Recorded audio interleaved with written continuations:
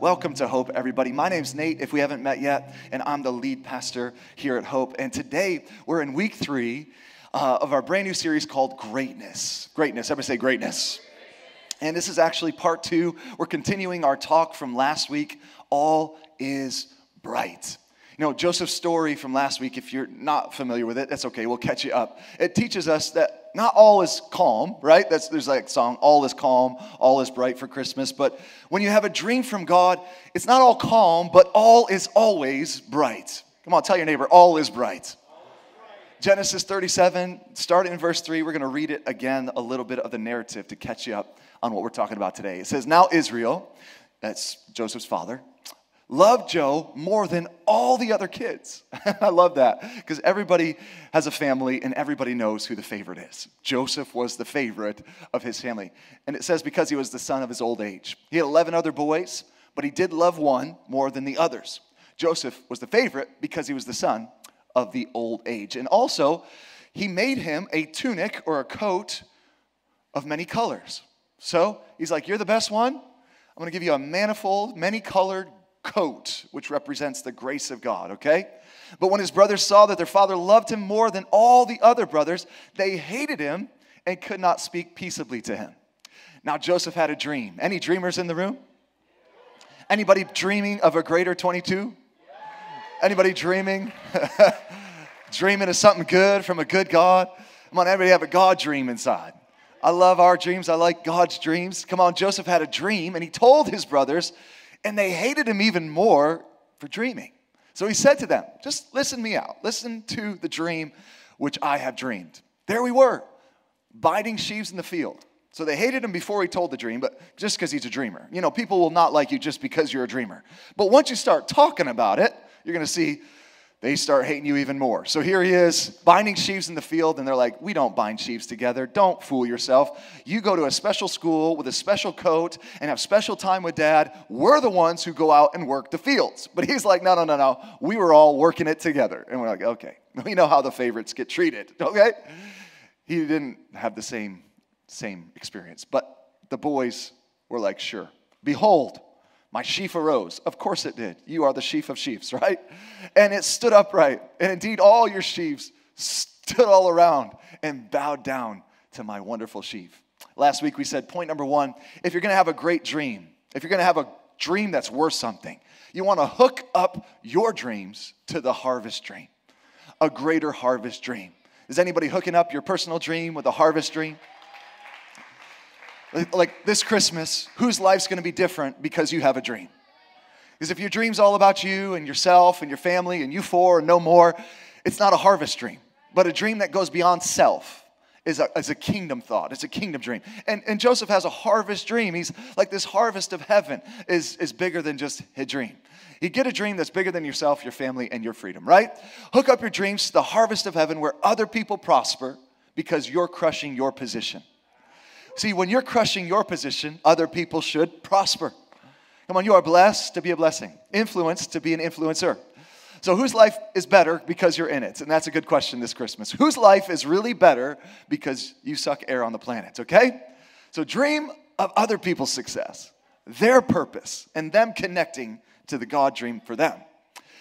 And his brothers said to him, shall you indeed reign over us, Joseph? Or shall you have dominion over us? So it's one thing to have a dream. It's another thing to say the dream. But a dream where you carry authority and you have confidence and you have competence and you actually crush life, ooh, that'll really make people mad. Okay? So they hated him even more for his dreams of authority and rulership and for his words. Because it's one thing to have a dream for you to do well. It's another thing for you to have a dream to be in a position of authority. Anybody want to reign in life? Not necessarily over people, but over what God has called you to. We're here to be the head and not the tail, above only and never beneath. That's what the Bible says. It says, I'm calling you to reign in life. You know, you're going to reign for all of eternity. If you follow Jesus, you're going to reign throughout eternity. He wants you to reign here on earth as it is in heaven. Come on now. Verse 9, even though they despised him, then Joseph dreamed still another dream. So can you keep dreaming when people hate you for your dreams? So he dreamed another dream. He told it to his brother saying, look, I've dreamed another dream. Everybody loves me. Everybody wants to hear what I have to say. And I'm about to make a huge difference in all y'all's life. That's what he's saying. He's like, I know you say you hate me and you don't want to hear another thing, but I believe everybody loves me. I believe everybody wants to hear the dream that I have to say. And I'm going to make a huge difference. Didn't he make a huge difference in everybody's life? And this dream, this time, the sun, the moon, and the 11 stars bowed down to me because I'm going to keep dreaming even if you have a problem with it. I'm a dreamer. You can't stop the dreamers. So he told it to his dad and his brothers, and his father rebuked him and said, hey, what is this dream that you have dreamed? Shall your mother and I and all your brothers, the sun, the moon, and the 11 stars, indeed come over to bow down to the earth to you? Are you serious, Joseph? And his brothers envied him, but his dad kept the dream in mind because he kind of knew. How many of you kind of know there's greatness in you? It's hard to put a thumb on a 17-year-old who's got great potential, but you just see something. There's like a spark. The lights have gone on in Joseph's eyes. He is vibrant. He is colorful. He is confident. He has a coat on the outside, but he's got a spark on the inside, and it's just like, wow, starstruck by the greatness inside of Joseph. Anybody just kind of believe that there's greatness in you, even though you can't really identify it yet? Come on, you can't even see something, but you just know when somebody has it. His brothers envied him because he had it. And the Bible says his brothers envied him because he had it. You know, he had greatness in him. That's why they're jealous. He had greatness in him. That's why they want to crush his dreams. He's gifted and favored, and he believes in himself. And when you live like that, and you believe everybody loves me, everybody wants to hear what I have to say, and I will make a difference in other people's life, all is not always calm, but all is always bright.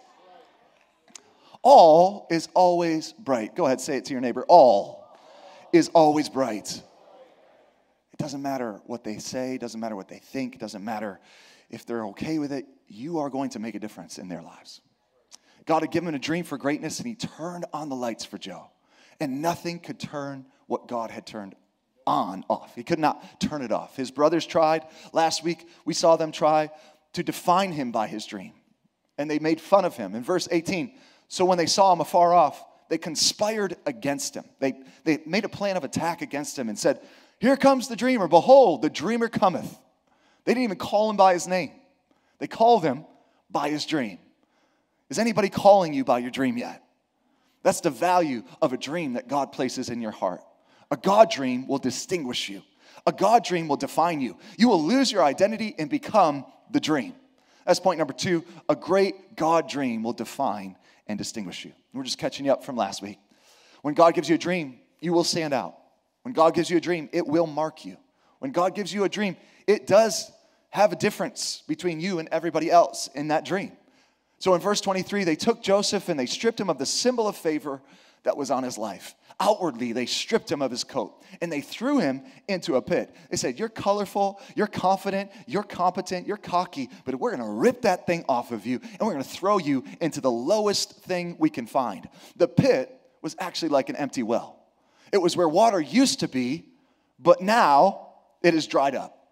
It's where life used to live, but now it's just a dead, empty pit. You know, that thing you're going through, you're going to go through a test of a dream because everything will look like you're being stripped from you. Everything will look like it's being stripped from you. It looks like it's not going to happen. It looks like you're actually going backwards or downward. It looks like you're losing everything that ever solidified your greatness, your coat, your stuff, your position. It looks like the favor of God has been evident. Everybody saw it on you. The outward blessings now have dried up and been stripped off you. And then inwardly, you're in a dry place. Anybody ever had a God dream and then gotten dry on the inside? Just thrown into a pit where water used to be, where you used to have life flowing through you. Now it's just like emptiness and vacancy and nothingness and dry. So there's no external favor on Joseph's life and there's no internal refreshing. And you're alone and you're abandoned. You feel betrayed, and your family has screwed you over, and you're in a dry and barren place. Anybody ever felt like that with your dream? You start talking your dream, living your dream. It's going great, and then, boom, it gets ripped out from underneath you, And even your family abandons you, but God is teaching you in that hour that the future is still bright. If you feel like you're in a dry, pity, barren place, even though you're being stripped outwardly and inwardly you feel like you're drying up, the dream needs to stay alive. You got to keep jumping and leaping on the inside, saying it's still going to happen. It's still going to happen. It's still what God said to me. It's still what God showed me. And that is the value of having a God dream, a God encounter, a God experience. Because nobody can take away what you know that you saw. Nobody can steal what you know He showed you. A dream will keep you going even when you're losing stuff. Even when you're losing people you thought would be with you forever. A dream will keep you going even when it feels like you're dried up internally. It won't let you quit. If you have a dream that you quit on, it might not be a God dream, because God dreams do not let you quit. They push you towards your destiny. They draw you towards your destiny. You could be in the worst happenstance, circumstance, and you will be drawn to greatness still, even when everything looks backwards and upside down. The Bible said they threw him in a pit and they were going to kill him.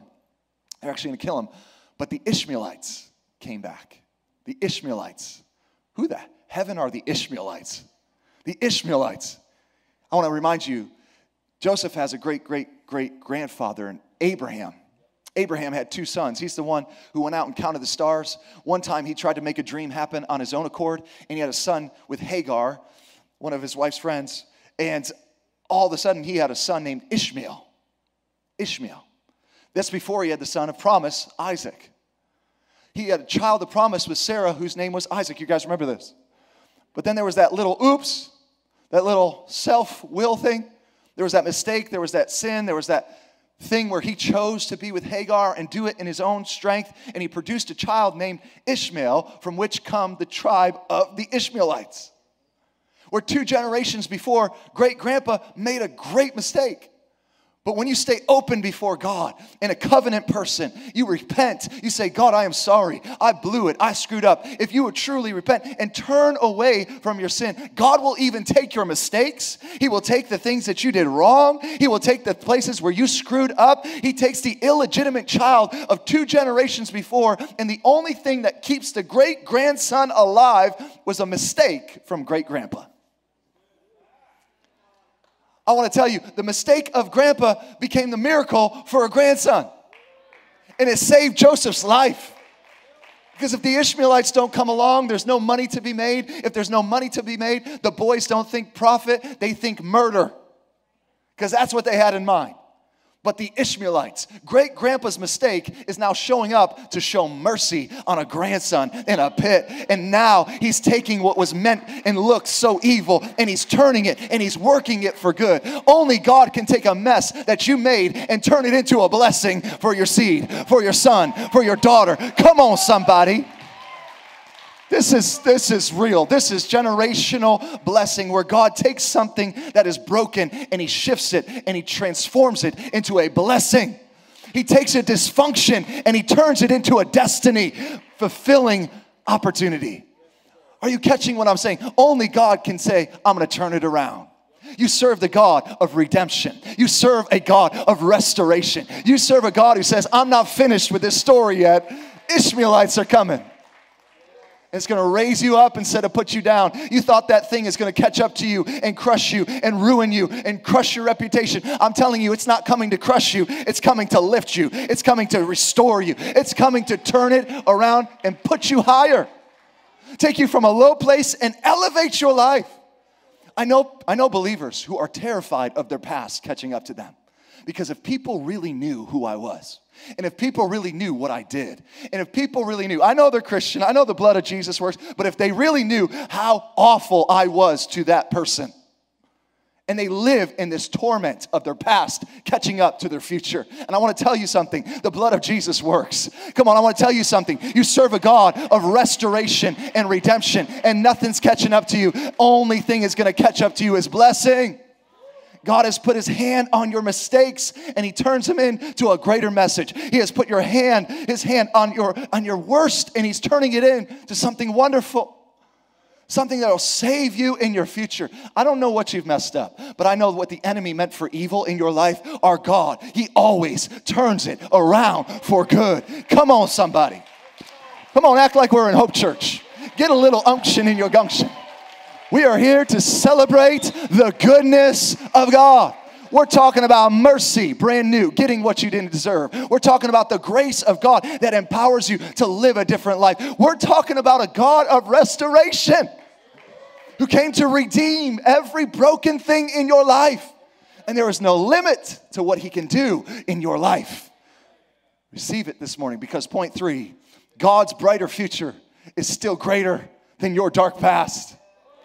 I want to tell you this morning, watching online, God's brighter future is still so much greater than your dark past. And your past is not going to catch up to you. It's not going to ruin you. It's going to redeem you. It's going to restore you. It's going to be a restoration story that relieves you from pits in your life. What God meant for evil, or what the enemy meant for evil, what your brothers meant for evil, what your family meant for evil, it's turning around. That abuse is turning around. That dysfunction of not talking to each other for days on days on days in your family, it's turning around. You're going to be able to communicate with your family. You're going to be able to express yourself. You're going to be able to use feelings and have emotions and use them in a proper way. There's something that's shifting. Dysfunction is not going to be your destiny. He's turning what was meant for evil. He's turning the dysfunction. He's working it to a dream for good. Can you dream with me this morning? I want to say everything that looks like it's against you. Come on, God is an able God. He's a willing God. He's a hungry God for your future success. It's still brighter. Not everybody who's going to bless you has to be righteous.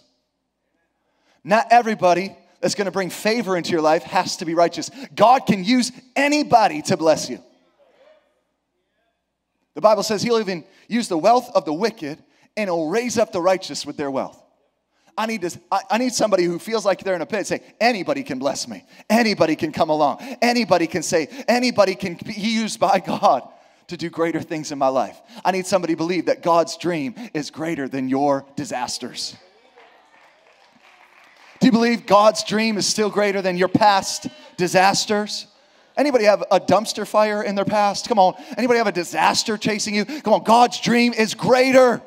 Come on. Welcome to greatness. This is God's dream. It's greater than your disaster. Come on now. So the Ishmaelites save Joseph and take him into Egypt. He gets in Potiphar's house, and even without his coat of favor, he is the most favored slave in the house. Potiphar was a wealthy person. Potiphar was a person of influence. Potiphar was politically connected to Pharaoh. Potiphar was a big deal. And Joseph is put in charge of Potiphar's entire house. All the butlers, all the bakers, all of the people. He is a leader of every servant in the house. And there's Potiphar's wife starting to notice how bright-eyed and hope-filled this young 17-year-old man is. And this woman kept coming to him daily saying, sleep with me, lie with me, won't you? Sleep with me, won't you? But Joseph refused. See, the dream that God has for you will demand you draw lines. Will demand you say, no, that's as far as it goes. A dream will produce, I like to call it, accidental discipline in your life. Accidental disciplines. I'm telling you, if God gives you financial increase, if He blesses you with a scholarship, if things start to pop for you relationally, can God trust you to be a person of integrity? Because He promotes wherever His name, wherever His reputation is protected. I want to tell you, God will promote what He knows you will protect. So the Bible said that Joseph refused, and she falsely accused him, and he was thrown into prison. Again, looks like a demotion, but really, it's a promotion. She came after him. He refused. She said, oh, he tore off my clothes. He did this. And we got a pedophile, a 17-year-old boy, being convicted of rape and thrown into prison because of some lady. You know what? This looks awful, but he would have stayed in Potiphar's house forever. Settling for life being really, really good for a slave. And missing out on the chance for greatness in a prison. See, a lot of people settle for a Potiphar house blessing. At least I'm not At least it's this. And they don't dream anymore. And everything that good happens to them, they kind of reject. And everything bad happens to them, they're kind of like, But I want to tell you, getting out of Potiphar's house was the best thing that could happen to Joseph. Even if it was going to prison. It looks like a demotion, actually a promotion. So in prison, even in prison, his future is still bright. You know why? Because he's a person of hope. He's a person of joy-filled anticipation, saying the best is still yet to come. What God is doing in my life is greater than anything that's happened to me. I'm not a victim. I'm a victor. And even in prison, where it looks like there's no favor on his life, everything's dried up. The Bible says 3 times, but God was with him. But God was with him. Number 2, but God was with him. And you know, if God be for you, who or what could be against you? Come on, if God is with you, you got everything you need pertaining to life and godliness. And because God was with him, he put him over the prison. Now he's like the prison ward. He's the head jailer as a jailbird, right? He's a jailbird, but he's a head jailman over all the prisoners. Gave him the keys, said, you run the place. You keep everybody in line. See, that's favor. When you have a prisoner running prison guards' duties, you don't have to have everything to have the favor of God. You don't have to have everything perfectly lined up to see God bless you. You just work what you got where you are, and you will not stay down. Come on, you can't stay down when the favor of God is on your life. Somebody shout, God's favor is on my life. And here's the thing, I'm not going to stay hidden in a prison. I'm going to stand out for God's purpose even if I'm in prison. There is favor on my life. You can strip me of my coat, but I'm going to shine bright like a star that I was born to be. I'm going to be noticed by the right people at the right time, in the right place, for the right blessing. There is no time to give up on great. There is no time to give up on a greater plan for your future. People say dark clouds are rolling in. 2022 is going to be so hard. There's inflation. The future looks bleak. There's things happening in our world. You say, not in my world. The blessing of God is approaching. There might be clouds, but they're clouds of blessing. Come on, there's storms of blessing headed my way. It's going to rain in my life in 2022. But not the rain of destruction. It's the rain of blessing. Come on, somebody. You have to be and receive the future that you want to see. You have to be the future that you want to see. You have to become it yourself, even in a dark place. That means you got to grow. You got to change. You got to be willing to say, I have a new resolution. You know how many people are jaded to resolutions? Fresh starts, new beginnings. They're jaded to Jesus and his ability to transform and rejuvenate and breathe life into something that's dead. I want to tell you this, 2022, do not be a jaded believer of Jesus. There's nothing worse than jaded believers who confess Jesus. Be somebody who's hope-filled, full of faith for the future. Not fear, but faith, believing our God will do great things in 2022. He will do great things in the next 10 years. Our God is well able. We are well able. I want to tell you, you have everything you have everything you need to be who you've been created to be. Strong in the Lord, the Bible says. Be strong in the Lord and in the power of his might. Strong in the Lord in the power of his might for the future. Not living with apology, but strong in the grace of God. Working with the grace of God. Confident and competent. Crushing what God puts in front of you. Our gifts and our talents are according to his grace. I want you to catch this. 1 Corinthians 15:10. Paul the apostle says, but by the grace of God, by the empowerment of God, by the supernatural favor of God, I am what I am. And his grace toward me was not in vain. See, I'm not going to be a doubting believer because his grace toward me was not in vain. See, I'm not going to be jaded to Jesus and jaded to the future because his grace toward me was not in vain. I want to keep it real. Stop it. Keep it right according to the reality that God says. My kingdom come. My will be done here in 2020 as it is in heaven. Oh, I want to keep it. Stop it. That grace that you've given me is not going to be in vain. I labored more abundantly. I worked harder. I got after it. Abundantly than they all. Wow. Brag, humble brag much, Paul? I work harder than everybody. Yet not I, but the freaking grace of God, which was given to me.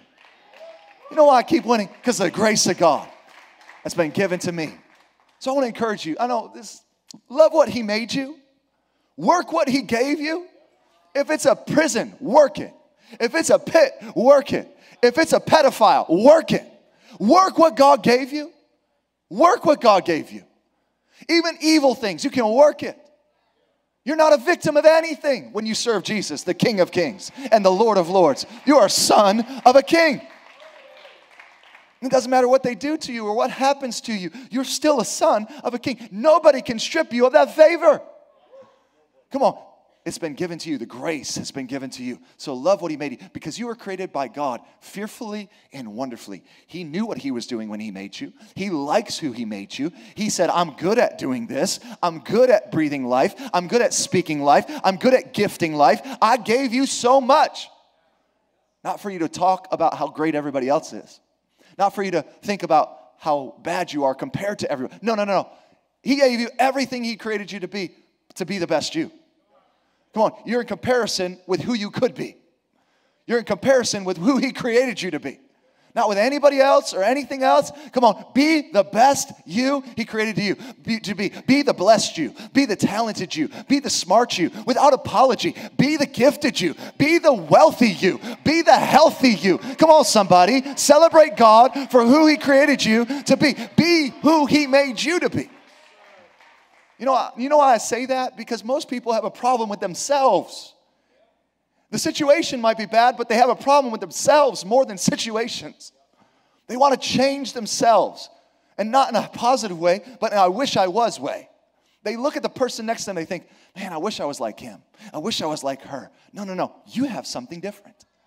You have difference for a destiny that's bright. You have difference. They look at you and they wish that they had what you have. So you need to celebrate yourself. You need to celebrate being yourself. And it's not just nice, positive talk I'm giving you. This is reality of Joseph. He said, man, I like who you made me to be. And everybody loves me. Everybody wants to hear what I have to say. And I'm going to make a difference in their lives. Come on, you got to believe in yourself. You got to believe in what he put inside of you. Because God doesn't make garbage. You have to be and believe the future that he has for you. If you want a bright future, you have to be a bright future. So if you have a great God dream to own your own company someday, you have to start working in the company you're currently in as an owner. If you want to be an owner, start thinking and working somebody else's as an owner. Live and die and breathe like they would if their cans were on the line. Not disrespecting the boss, not undercutting authority, but looking after what's not yours like you owned it yourself. If you want a brighter future, you got to be the future where you're currently at that you want to see. You have to become it before you will see it. You have to become bigger internally before you will see bigger externally. Come on. You have to become excellent internally before you will see excellence around you.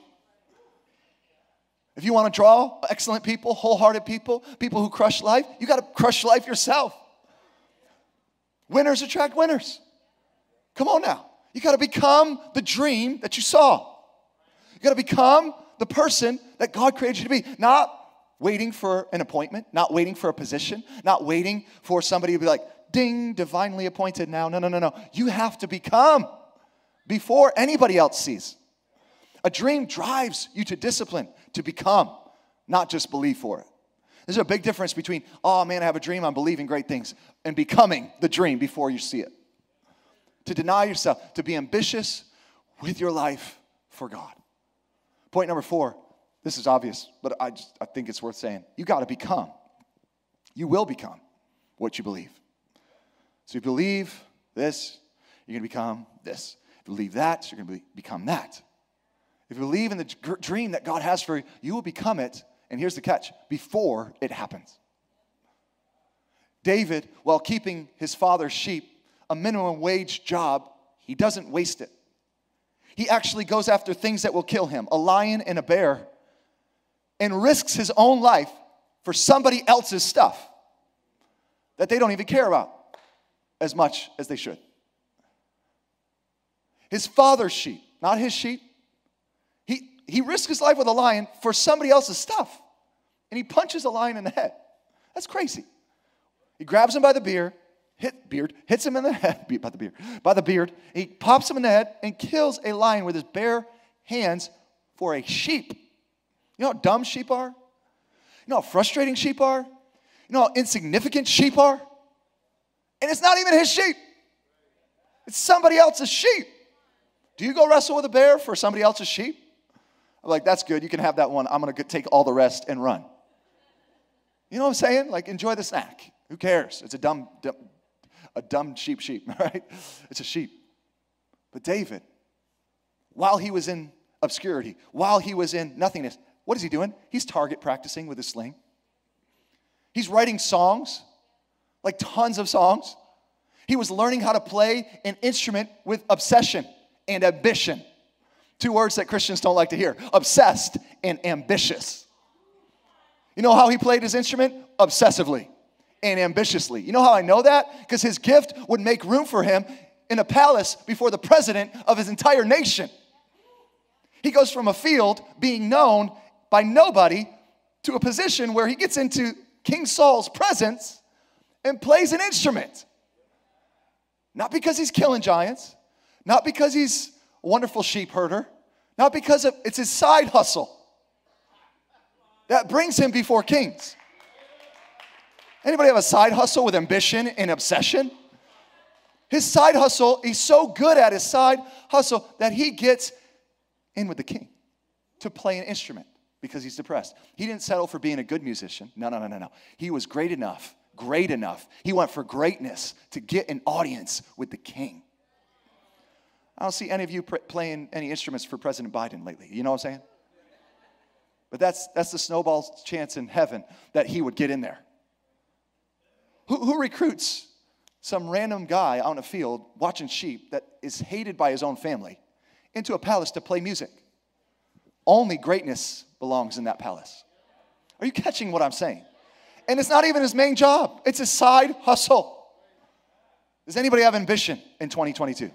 Anybody obsessed with becoming all that God created you to be? Using everything God gave you to use. Working every field he gave you to work. And I love it. He didn't quit his main job. He hustled. He didn't stop caring for sheep. He didn't abandon his responsibility. He did more than enough. He was watching the sheep and applying himself. He was watching the sheep and applying. He kept his 9 to 5 and he hustled all night long. While nobody was watching, he was training for reigning because there's a king in you. There is greatness in you. There is something greater than anybody can see in all of your obscurity. What are you doing in your basement? What are you doing in your quiet place? What are you doing in your secret place? Are you crushing anything bigger than what's expected of you? Or do you come up to the bare minimum and go for good enough? Well, this is a series on greatness. I want to stir and call greatness out of you. You are born for greater. Quit settling for second best. You have greatness inside of you. Man, I love David. He was practicing and applying himself, and while nobody was watching, just training to reign. Anybody training? He shows up, and now he's been promoted from sheep guy to pizza delivery guy. Wow, thanks, Dad. I get to deliver. He said when his brothers took the battlefield, he brought them bread and cheese. Now he's a pizza delivery boy. Bread and cheese is pizza. So I was insignificant, you know what I mean? I was watching sheep. Sheep are the worst. But now I got this delivery gig. And I'm delivering for Grubhub. I don't know, for something. But I want you to see he's not wasting one season of his life. He's seizing every season. He's grabbing every opportunity. Everything about life, everything about sorrow, everything about hurts and rejection and failure. God will make failure fertilizer for you to help you fulfill your dreams and see them grow if you allow him to through your diligence. Anybody want to get after something greater? Come on now. He goes from delivering pizzas. And I'll tell you, he goes from watching sheep to delivering pizzas to delivering an entire nation from the hand of a giant boneheaded Philistine. You want to call me a delivery boy? That's all right. I am the delivery boy, and I just showed up. I'm about to deliver all you cowards from this giant. You ready? I'm ready to throw down. It's about to go down. Come on, Goliath. You're about to fall. The bigger they come, the harder they fall. I eat problems like you for breakfast. I eat giants for you like this for breakfast. That's what Joshua said. Come on, you coming after me? I'm coming after you. And he delivers pizza, and no. He delivers an entire nation of Israelites from the hand of this uncircumcised Philistine. Every job, everything you've been through, every piece of abandonment, every hurt. Oh, I've been so hurt. Stop it. Every rejection. Oh, stop it. Every terrible thing that you think is against you, it's working for you. You are not a victim. David, you are not a victim. You are a king. Start walking like it. Start talking like it. Start living like it. Here it is. Before you are it. It'll help you grow and help you handle the fulfillment of your dream when you actually see it happen. Now, nobody tells you this, but I love you enough to tell you, stop being a victim. It's only hurting you, not them. So be ambitious with your life. Most people won't say that. Be ambitious with your life. Go for greater dreams. Make it count. Wow, he's really, yeah, I am. At 17 years of age, let's just talk about it for a second. Joseph has gone from a place alone in a pit to too friendly with a pedophile to in prison with some power. Bad enough to be in prison, but prison with power is a little better.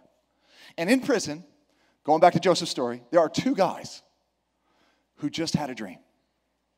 Two guys who are dreamers. And they don't know what their dream's about. Butler and a baker, very confused about some dreams. And they're saying, we need some help. We need some help with our dreams. If you want to find out what your dream is, if you're confused about the dream that God has for your life, get around another dreamer. So, of course, they hook up with Joseph, the best dreamer in town. And they said, Joseph, we hear you're a dreamer.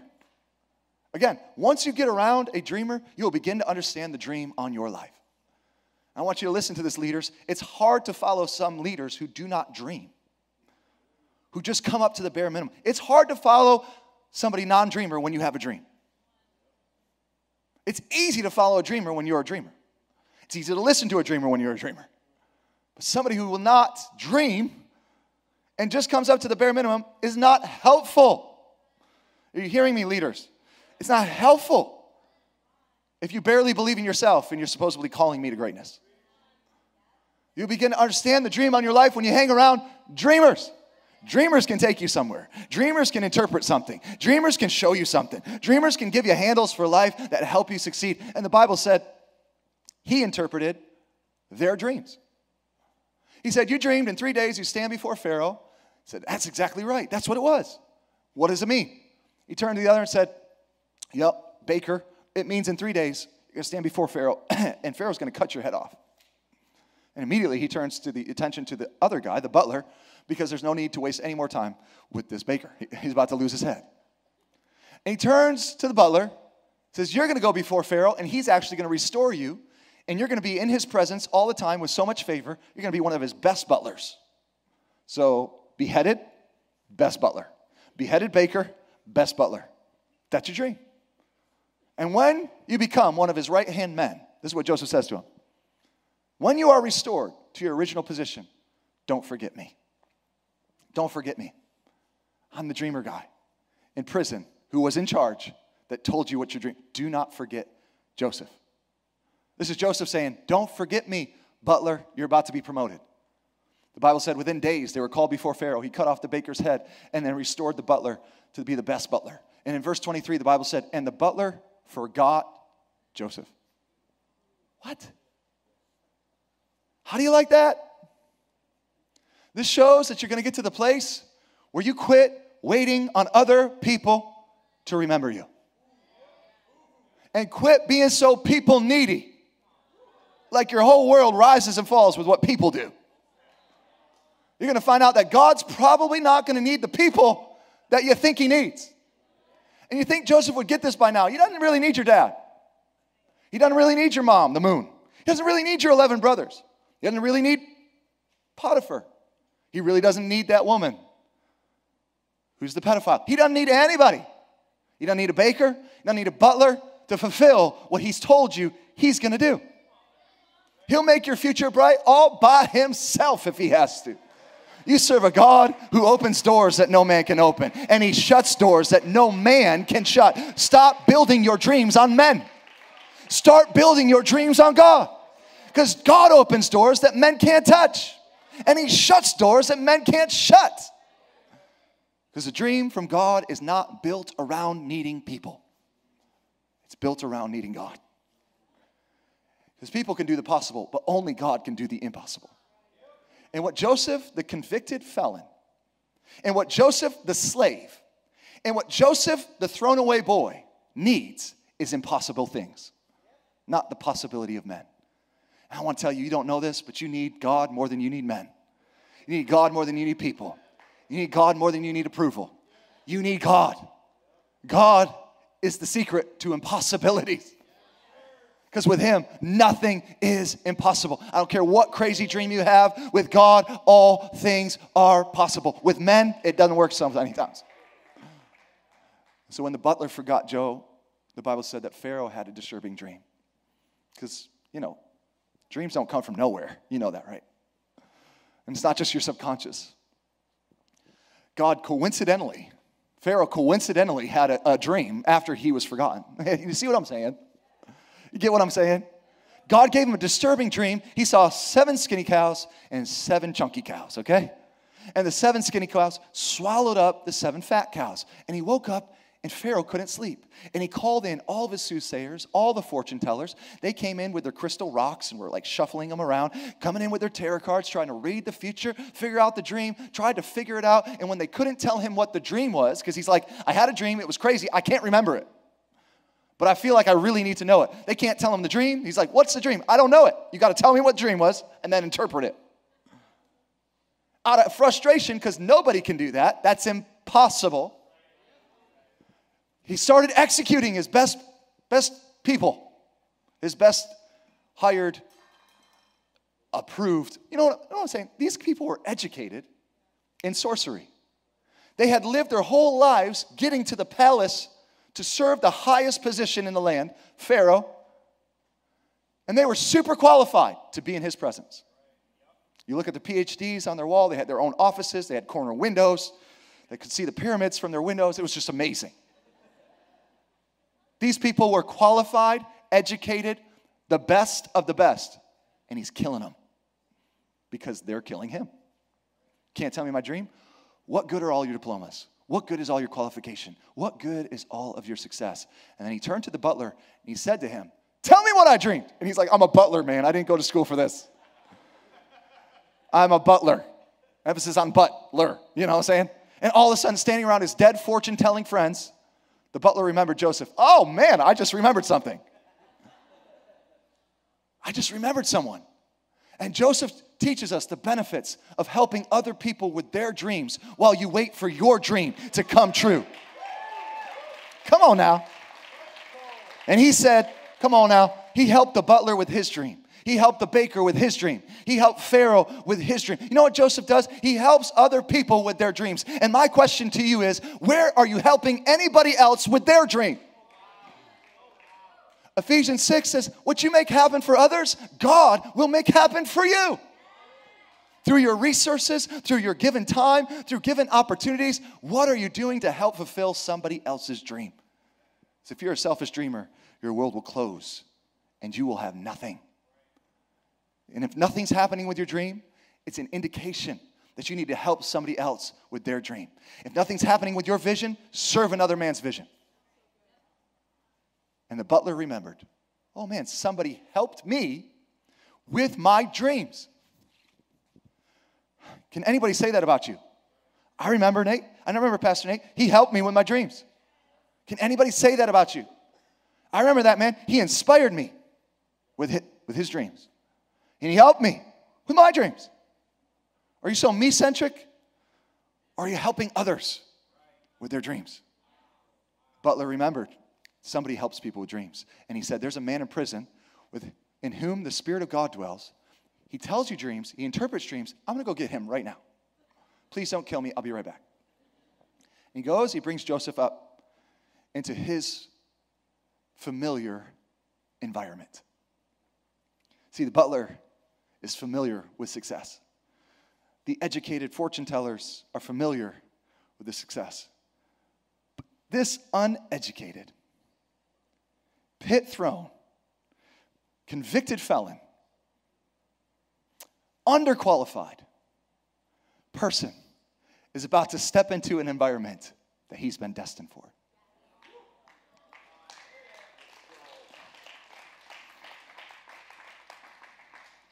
This is God bringing him into a place where he belongs. For the first time, he can breathe. I belong in greatness. This is where I'm meant to be. He's walking foyers and hallways, and he's like, I knew that wasn't who I was. I knew my environment was lying to me. I knew my brothers were full of garbage.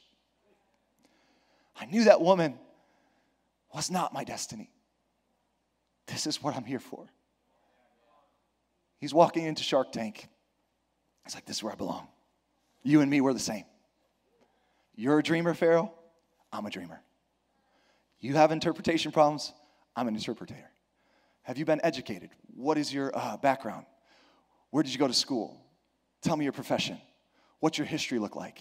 And he's like, none of that matters. Tell me what I dreamed. See, so many of you are blocked and stopped by what you think is disqualification. But you were born to dream and born to be in environments that you've never stepped foot in.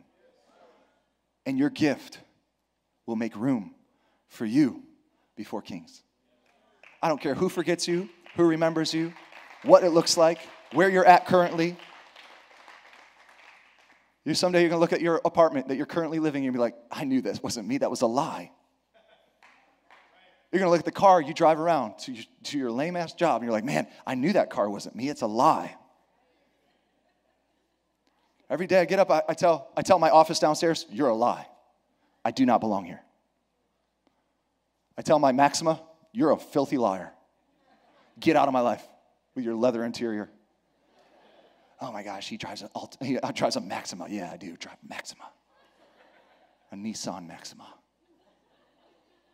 It's a lie.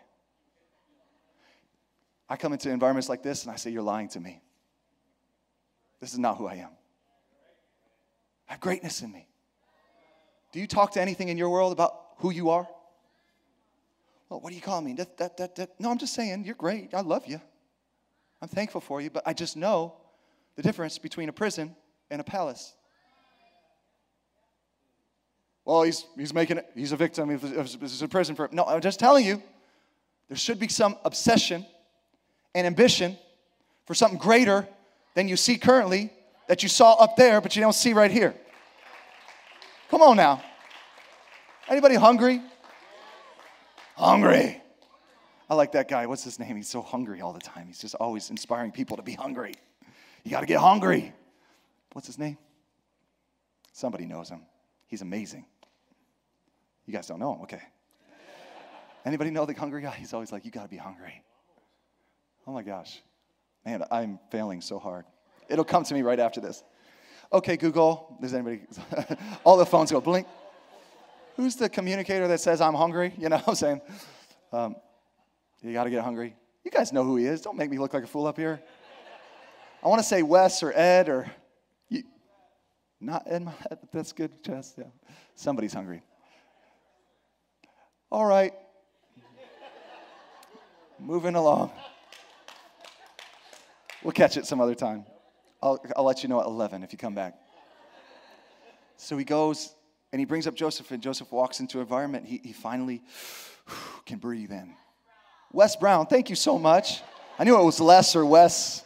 Wes Brown. No, Wes Brown, look him up today. He's hungry, okay? Wes Brown will change your life. I love Wes. Come on, Wes. Oh, Les. It is Les. Les. I wonder if his real name's Lester. Les Brown. Research him after church, all right? And 7 skinny cows, and 7 years of extreme poverty, and 7 fat cows, meaning 7 years of plenty. So Joseph tells Pharaoh, you had a dream. And this is exactly what your dream was. It's about cows, skinny ones, and fat ones, plump ones, and chubby ones, and skinny ones, and tiny ones. Okay, and the cows are eating each other. He's like, that's the dream. How did you do that? Well, I'm really educated, and I'm really qualified, and you should come to my office sometime. I'm a professional. Right? Professional prisoner. And he says, that's what your dream was. Here's what it means. If we don't do something right now, Pharaoh, famine is going to swallow up the prosperity and the plenty. But notice, Joseph wasn't afraid.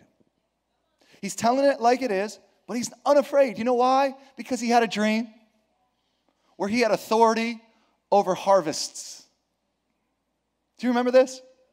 So we're going to have a food shortage harvest problem. 7 years of plenty, 7 years of scarcity. And if we don't save it now, we're going to all die. But don't worry, I'm the solution to your problem. I had a dream about a harvest once. It was about 13 years ago, and I got thrown into a pit to be in front of you today. I am the Lord of the harvest. Where's my ring? No, I'm so sorry. He had a dream where he had authority over the harvest. We have to understand that we have the word of the Lord for such a time as this. And it is super applicable to where we're at. And I love Joseph because he's a believer and he's not intimidated. And that's hard to find, a secure believer. He's a believer and he's not afraid like Fox News, like CNN, and NBC. He doesn't listen to the same garbage the same way. Are you catching what I'm saying? He's not full of fear, he's full of faith. You know why? Because bad things are coming, but I'm here. And greater is he that lives in me and dreams with me than anything that's coming in this world. In this world there will be trouble. But do not be afraid, be of good cheer, for I have overcome the world. Be brave.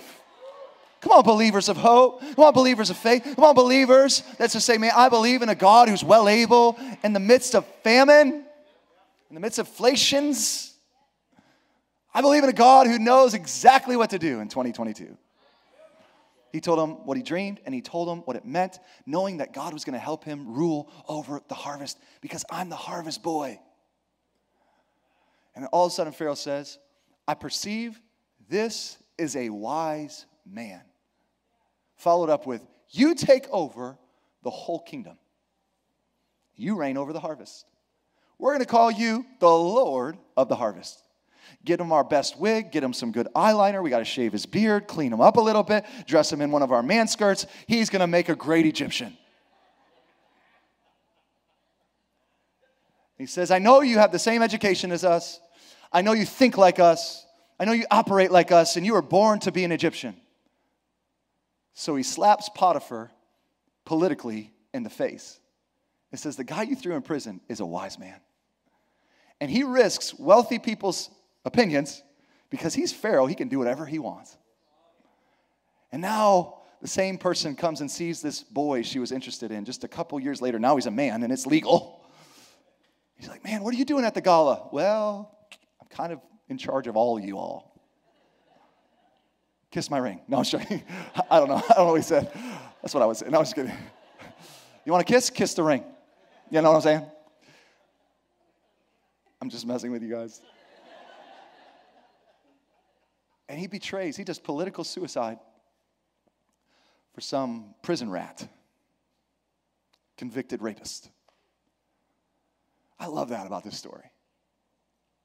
And he says, what do you think we should do, convicted felon? Joseph was 30 years old. 17 when it started, 30 when he stood before Pharaoh, and he stepped into the greatness that he saw. When he was 17, he saw it, and when he's 30, he steps into the right environment finally. He steps around the right people. He's wearing the right clothes. In a little bit, I like to tell you, don't wait till you're 30 to get greatness going. You can never dream too early. Get a dream early. He had a dream when he was a teenager. Listen to me, Hope Youth. And now he's 30 years old. He's the second most powerful man in the world. And he's about to make this nation that he's sort of a part of the most powerful nation in the world. He's 30 and he stood before Pharaoh and gathered up food. In Genesis 41, he was so diligent. Verse 49 said that Joseph stored up huge quantities of grain like the sand of the sea. Wait, that's not it. It was so much so that he stopped keeping records. It was so great, they couldn't count it because it was beyond measure. Wow. He is great. Just like God promised Abraham, his great-grandpa, who did the oops with the Ishmaelites that brought him to this palace. In Genesis 22:17, I will surely bless you, God says to Abraham, his grandpa, and make your descendants as numerous as the stars in the sky. Wait for it. And as the sand on a seashore. Here's the stars. Joseph has so much grain, it's like the sand of a sea. And his grandpa, dreaming is in his blood, had a dream from God. It said, I will make your descendants as numerous as the sand. You won't be able to count it on the seashore. I love blessing beyond measure. I'm talking about influence beyond measure. And during the fulfillment of his dream, it says he had 2 sons in that land named Manasseh and Ephraim. And this is where we close. Before you give birth to your dream, you got to have birth to 2 sons. Before you give birth to your dream, you have birth to 2 sons. Verse 51, Manasseh means the Lord has made me to forget the pain of my father's house. You got to have this son. Come on. The Lord has caused me to forget the pain of my past. I'm not a victim. I'm not a traumatized child anymore. And I've forgiven the pain of my father's house. And his second son, Ephraim, which means that I am blessed or fruitful in the land of affliction. Right there in the hellhole that I lived in. Before you get a dream, you got to forgive and forget what people did to you. I have forgotten my father's offenses. You got to release forgiveness to your own family, your brothers, your friends, your husband, your ex. Release forgiveness. And then secondly, you got to become fruitful in the land of affliction. Well, when I get a new job, I wish I could have a new boss. But God says, I want you to be fruitful in the land of your terrible job. I want you to be fruitful where you're planted now in Corning, New York. Yes, Corning, New York. I want you to take where you're at right now and be faithful and become so fruitful that it'll become evident that you don't belong there anymore. Everybody will see. And God will open up the next door. So become the future you want to see. And you know what that means? It means change now. It means ridiculous responsibility now. It means ownership now. It means growth now. It means stop whining about how hard it is and own it. Stop saying you need to do less to focus more on this and own everything. The sheep, the songs, and the slingshot. All at once. Well, I need to take a break because my husband's really needy right now. Stop it. I need to take a break because my kids, they're my focus. Stop it. Own the sheep, the slingshot, because you're going to need that slingshot. And you're not ready with that slingshot practice. And we don't ever talk about the slingshot practice, but he did 1 stone to a giant. And keep your 9 to 5. And do the side hustle with excellence. You get in front of kings with your performance. You see what I'm saying? Stop saying, well, I got this hat and this hat and this hat. I need to pull back from here and stop doing this. No. Means growth. Obsessive, ambitious growth. So you're ready when you're ready. That means pain. That means hard now or hard later. Some people say, you choose your hard. You can do hard now or you can do hard later. I choose hard now. I choose conflict now. I choose tough conversations now. That means relationships that sharpen you now. Iron sharpening iron now. Or you can live in the hell of later without it. Joseph is living proof that dysfunction at your foundation does not determine your future. Come on. We can do it now. Work where you're at now. You should write it down. Joseph is living proof. The dysfunction at your foundation. I don't care what excuse is holding you back from being a mom, a wife, and a crusher at your employment. Come on. I don't care what dysfunction or how you feel like you need to pull back or do this. I got to do self-care. Okay. Care about yourself enough to push yourself. Well, if I burn out here, then I won't be any good here. Okay. Care about yourself enough to challenge the fact that you can burn out. Stars burn bright. They don't burn out. Come on, shooting stars. We're not shooting stars. We're bright. Let's burn bright, not burn out. Well, self-care, right? Well, champions Gladiators, giant killers, they don't do self-care very well. They crush everything. They crush everything all at once. So stop limiting yourself by other people's set expectations. Well, I was there once, honey, and here's what I had to do. I had to pull back from this, and I had to stop doing this, and I had to go to therapy, and then. But where are you now, and how limited are you? Did you ever think about what you could have been had you not? Well, I'd be a mess. I'd be a broken mess. Are you sure? Because the God I serve takes the possible, and he shifts it and brings it into possibilities. Impossibilities. I know I'm messing with your theories. I'm just saying. I don't know where that theology came from. But David doesn't show you it. He's obsessive. He's ambitious. Joseph doesn't show it to you. He's obsessive. He's ambitious. Daniel doesn't show it to you. He's obsessive. He's ambitious. And he could be a victim the whole time and back off here and get a little self here and a little bit here. But he doesn't. Because if you're going to do great things, you got to be great. There's no way around being great if you want to live in greatness. You got to go for greater. Do not allow dysfunction at your foundation to determine your future. That's easy for you to say. You had a great foundation. Okay. Do not allow the dysfunction at your foundation to determine your future. Because it is unlimited. His brothers wanted to kill him and threw him into a pit. They made him so low that even if they had to bow down to him, he would still be beneath them. A pit ensures that you are never higher than ground level. We'll show you bowing down. Dysfunction from the pedophile chasing you at 17. I don't know what happened to you when you were a 12-year-old girl, honey. I don't know what happened to you when you were 6, but it doesn't determine your destiny.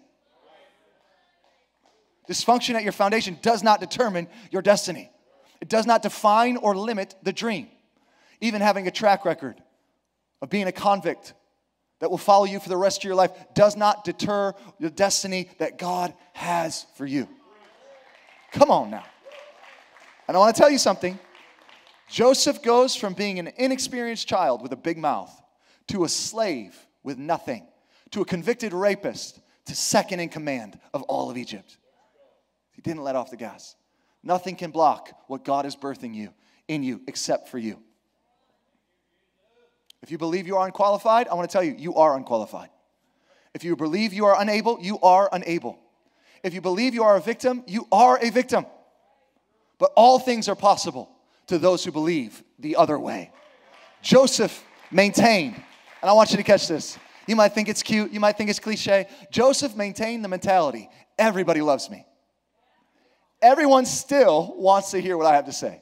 Even if they forget me, even if they abuse me, they still want to hear what I have to say. And I can make a difference in other people's lives. His entire journey, I can make a difference. I'm going to make a difference. I was born for greatness. I want to serve people. He believed it. They pretend to despise me, but they love me. They say they hate the dream that I'm saying, but they really like it. I'm their breadbasket. It's what saves them from famine 13 years from now. Oh, I know they want nothing to do with me. They even want to kill me for what I'm saying to them, but I'm going to make a huge difference in their lives. You know what will make a huge difference? If you stop caring about yourself and care about what God could do through your life bigger than self-care. I know you hate it, but I'm telling you the truth. And all the internal voices, the external voices, you have to choose to believe. Change everything. Anything can change when you're chasing a dream. Remember, 1 Corinthians 15:33. Bad company corrupts good character. That means if you hang around the wrong people, it's a sure way to stop you from growing into your destiny. You listen to the wrong voices, you make the wrong choices. You listen to the wrong voices, you back off and you become less than what you could be. You listen to the wrong voices, you become the loser version that doesn't intimidate the person preaching the message. You listen to the right voices, they make you greater than they are. They call you to greatness bigger than they have. I'm going for the great dream God gave me. My future is bright in Jesus' name. Come on, somebody say it. So Joseph says to his brothers, as we close, what you meant for evil, God meant for good. And that's the big thing. I know you thought my dream was self-centered and conceited, but it was actually sweet the whole time. See, it doesn't matter what people think about you. Is it sweet? Is it for others? I want to become great so I could serve you and so many other people better. That's what Joseph had. The best dreams serve people way more than self. I want to encourage you, let's get a dream to serve people so well in their time of need. Serve them in their crisis. That's what Joseph did. He came up in a crisis. He came up in a crisis. Serve them in their pain. Serve them in their confusion. Jesus said, true greatness is found in your capacity to serve. You know why I love serving here at Hope Church and all our impact teams? Because true greatness is found in serving other people in their crisis. Even if I can do it with a shake or a smile or a high five or a welcome to hope. And the greatest people really are the people who add value and serve the most with their dreams. And that's just one tiny outlet of what we're talking about, but it's a sliver of the pie. I want us to all serve other people with the dreams in our 9-to-5s, and the dreams in our side hustles, and the dreams at our church life, in our family life, at all of our aspects of life. We want to be the greatest servant of it all. That's where greatness is. If you want to be great, become the servant of everybody. I want to encourage you, let's serve somebody this Christmas season. Yeah, church? Let's serve them up the gospel. Let's serve them up some good tidings of great joy in a world full of bad news.